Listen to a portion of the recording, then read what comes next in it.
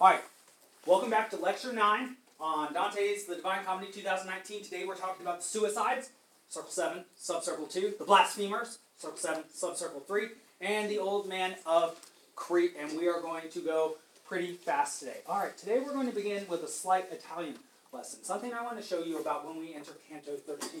So Canto 13 is a very touchy canto. Touchy literally speaking because you have to touch and injure the trees, which are former suicides, or people who committed suicide, who have now turned into sort of shrubs and trees. And in order for them to speak, they're now very much passive.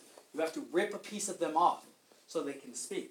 And so we begin to see that there's a very interesting idea behind this idea of suicide.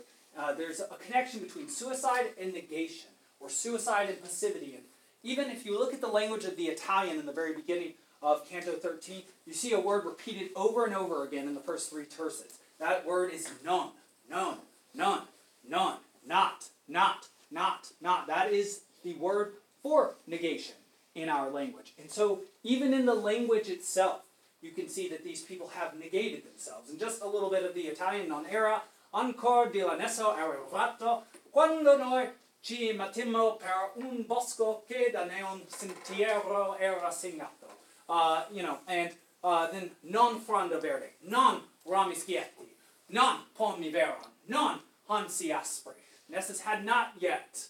No green leaves, no branches straight and smooth, no fruits were there. It's as if the very description is negation itself. It's like you get no positive description of what is actually there. You only get a description of what is not there. And so you start to begin to see that that is how we perceive people who have committed suicide.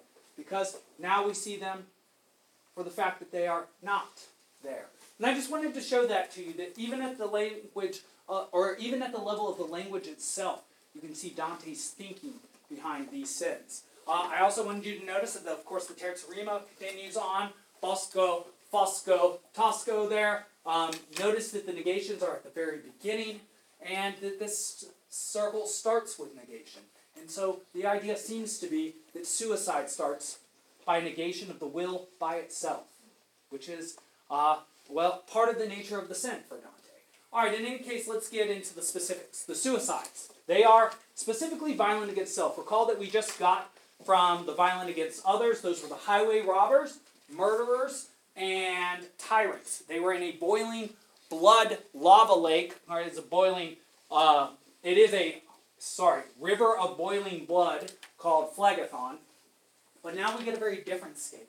A dark forest that reminds us very much of Canto 1 and where Dante found himself, making us think that perhaps he was himself in danger of joining this forest of suicides. And so what is the punishment of these who are violent against self? Well, they're gnarled trees. They're turned into their vegetative soul. So Aristotle would say. They're no better than a bush, as he would say in his Metaphysics. They're now gnarled trees, which must have a piece ripped off to speak in gasp in pain.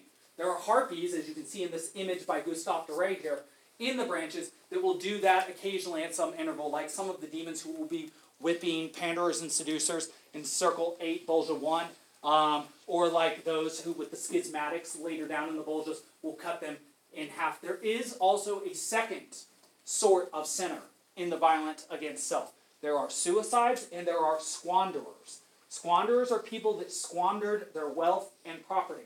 They are extremely similar to those in Circle 4 who were called prodigal. They waste everything they had. And in fact, they have a slightly different punishment. They, like Actaeon from Ovid's Metamorphoses, get ripped apart by dogs. In any case, that's what I wanted to say here. All right. As I was saying earlier, part of the idea behind this punishment is one is reduced to one's vegetative soul. One uses one's human intellect to use one's human will to deprive oneself of one's human will. And so the idea, at least in an Aristotelian sense, seems to be that one deserves to be a plant because a plant is a sort of thing that grows without thinking, that does not have willpower. And if you are willing to give up your willpower and not make choices, well then, are you any better than a plant?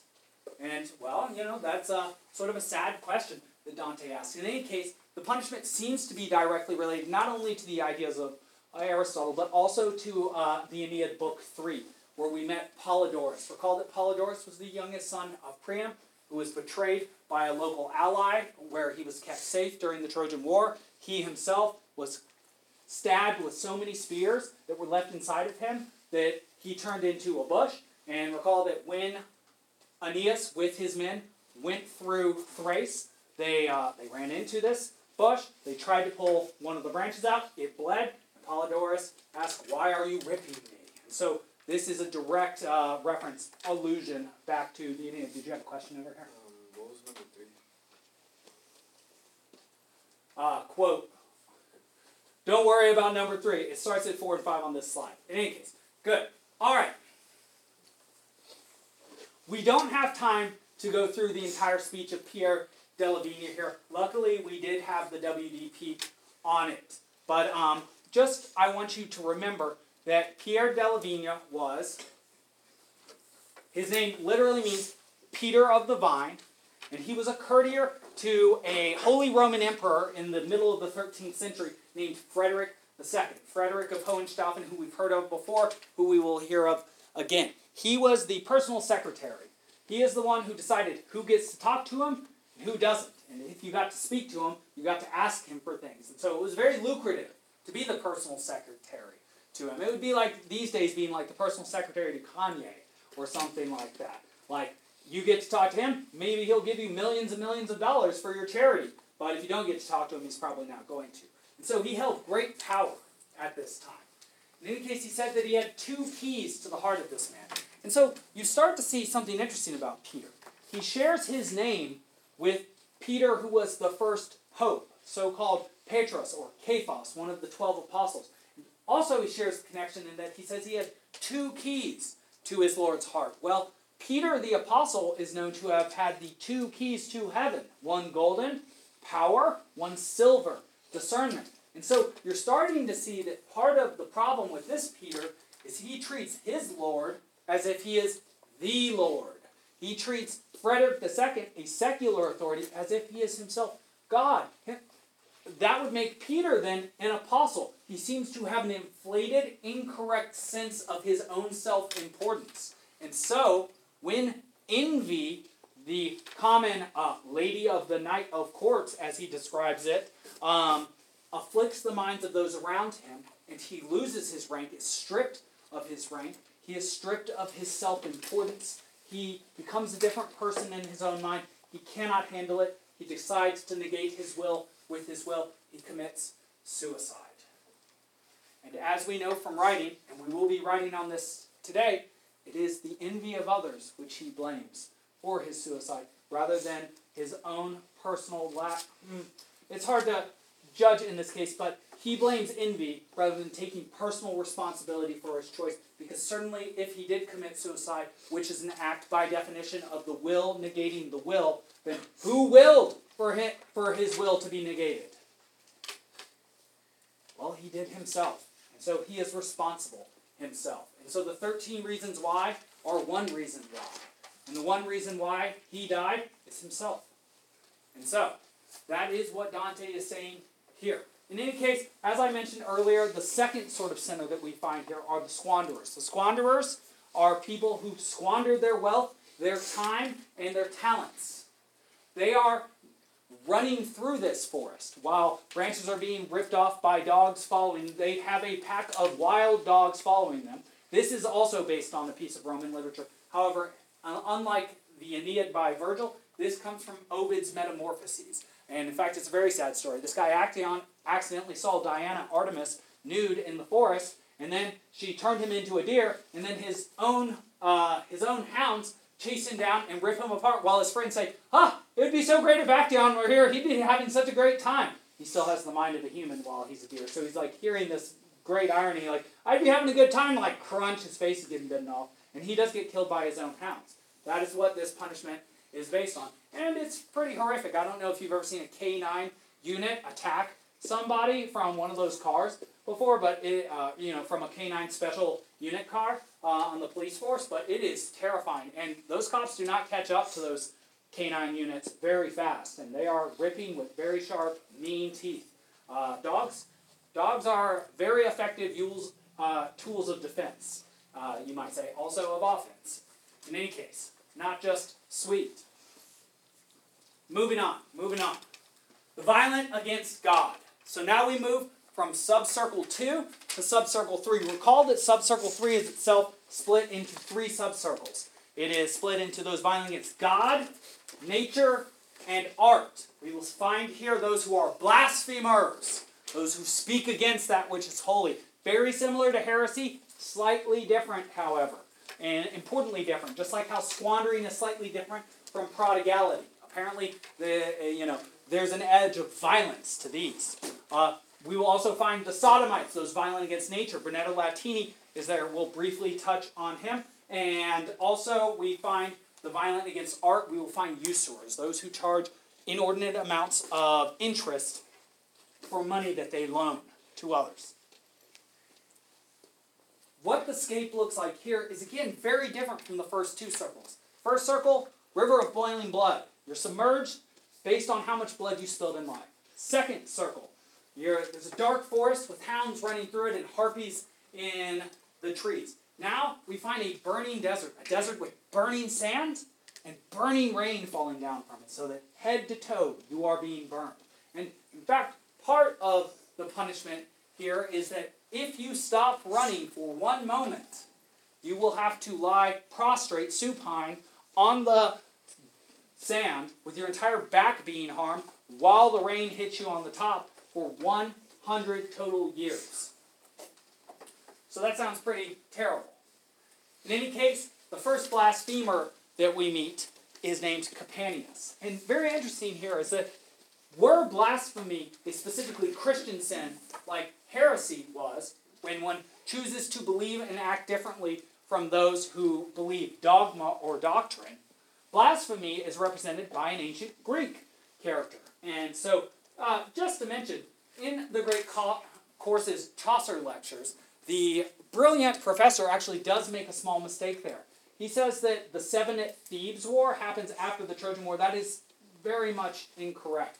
It is the case that Sthenelus, son of Capaneus, was one of the fighters at the Trojan War. Well, his father Capaneus died at the war against Thebes, meaning that the war against Thebes happened before the Trojan War, and so I just thought I would mention that. In any case, this Capaneus, who was the father of Sthenelus, and remember that Sthenelus was a minor character in the Iliad who was the lieutenant of Diomedes, a much bigger character. Diomedes' father Tydeus was one of the compatriots of Capaneus, who also died at the Seven against Thebes, which was the fight between Polynices and Eteocles, the 2 sons of Oedipus, for Thebes, after Oedipus. Sadly, I don't know that he'd actually died by that point. He had recused himself. He might have been around Colonus at that time. I believe that might be the case. No, he might have died. I have to get my mythological chronology straight there.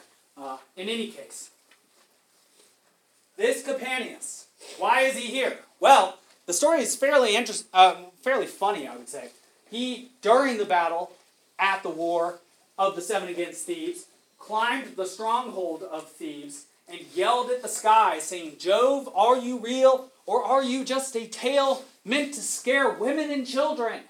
And so Jove, wanting to prove his reality, then fulminated him. Fulminated means threw a lightning bolt at him and lit him on fire until he died. And so, how did Capaneus die? By climbing a stronghold, yelling at Zeus, Jove, and then being fulminated, being hit by a lightning bolt. And so, blasphemy is speaking against the gods, whether they be Christian or not. And so that's how it differs from heresy, which is a specifically Christian sin.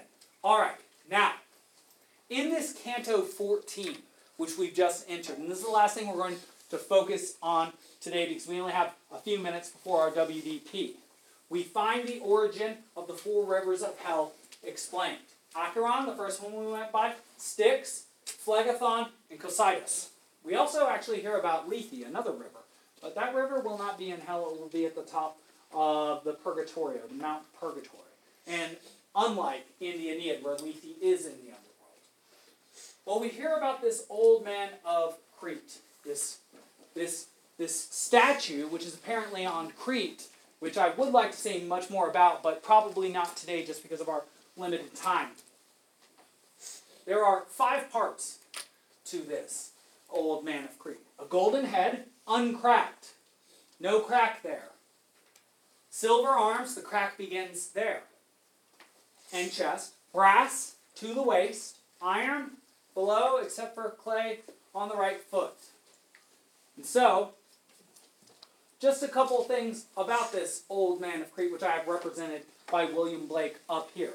The old man of Crete is based on the idea that Crete was once the pinnacle of civilization. In fact, the Minoan Greeks, one of the first Greek civilizations alongside the Mycenaean, came from a place called Crete. This is why King Minos, the first ever mythological king, is based in Crete. This is also the birthplace of Jupiter, which is highly provocative. The birthplace of the first king of men and the king of the gods would be on the same island, where Mount Ida happens to be.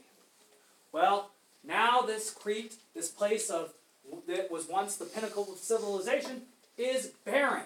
And so perhaps you might symbolically understand that the height of culture, its place, and what fulfills that place has been replaced. In fact, the height of culture for Dante is now somewhere around Florence, though not necessarily Florence given his understanding, and is no longer represented by the Greek religion, but rather by his Roman Catholicism. In any case, these rivers, the rivers of the ancient civilization alone without Lethe, seem to lead down to hell. And there's more we could say about that, but I just want to give you 2 ways to look at these different metals that are in the Old Man of Crete. The Old Man of Crete seems to be made of gold, silver, brass/bronze, iron, and clay, because there was an old idea that goes all the way back to Hesiod, that there were 4 ages of man. And actually, sometimes Hesiod actually has a 5th age. Ovid has 4. And those ages were these. That there was a golden age, a silver age, a bronze age. Hesiod also includes a hero's age, a heroic age. That's the time of the war at Thebes as well as the Trojan War, just 2 generations of the ages of heroes. And the current generation are people who are actually made from stones that were thrown by the 2 people who survived the Great Flood in the ancient world, which are Deucalion and Pyrrha. Very similar to the Noah account in the Old Testament. Also very similar to the Sumerian account of the flood that you hear mentioned in the Epic of Gilgamesh tablets.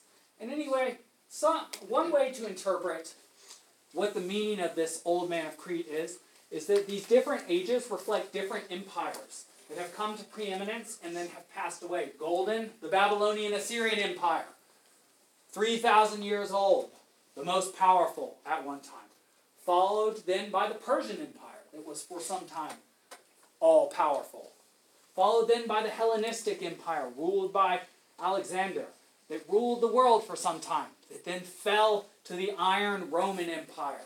And now we have we would then interpret the clay, the foot that's on the ground now as sort of perhaps our time. Usually people interpret our time to be the time of iron, though.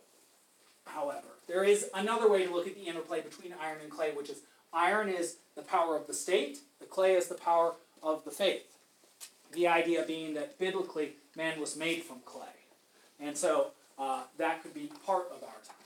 In any case, there's also a theological interpretation. You don't need to know all of this right now, but I am going to say it to you. It comes from Richard of St. Victor's De Eruditio Hominis Interioris Libertres, which suggests that the different colors represent different states of mind, or levels of moral perfectibility or imperfectibility. One who is gold has an uncorrupted will, does not sin, seems to be a perfect human. Probably just an idea rather than an actuality. Silver is reason corrupted by error. So somebody who has reason but makes errors. That might be someone who's malicious. Bronze, somebody whose will is corrupted by malice. That also sounds pretty malicious. Iron, somebody who is subject to one's appetites. Clay, someone who is also subject to a different appetite. According to St. Thomas Aquinas, you don't need to know that. It's very technical, philosophical stuff. And well, that's the second way to interpret this. You can interpret the Old Man of Crete as representing different psychological states or different political states. People have done it differently throughout time. Mostly you need to know that the Old Man of Crete is made of differing substances, and that he definitely is something. Something else I just want to mention to you to show here is that I've been reading through Don Quixote, which is a 17th century Spanish sort of satirical epic. You see even there mention of the age of gold and silver. Happy the age, happy the time to which the ancients gave the name of golden, not because in that fortunate age the gold so coveted in this our iron one was gained without toil, but because they lived in it, knew not the two words mine and thine. And so these ideas are extremely old ideas. You can go all the way back to Hesiod, 8th century BCE, read his works in days, you'll see evidence of a golden age. Ovid, 1st century BC, his Metamorphoses, he talks about the golden age. Dante, 14th century, obviously that's what we're reading, talks about the golden age. Cervantes, 17th century, Spanish, talks about the golden age. All these people write and speak in different languages, by the way. Hesiod, ancient Greek religion. Ovid, Roman imperial religion. Dante, Italian, Roman Catholicism. Cervantes, Spanish, Roman Catholicism. And then we even use golden age today. We talk about the golden age of automobiles in the middle of the 20th century. We talk about the golden age of television right now, which you might you might be able to judge a culture based on what they consider their golden age to be. And if our golden age happens to be the age of TV, well, maybe that's a good thing. Maybe it's not the greatest thing. In any case, that's all we have time for today. That's all you need to know for the quiz. Tomorrow, everything away. Let's get ready for the WDP.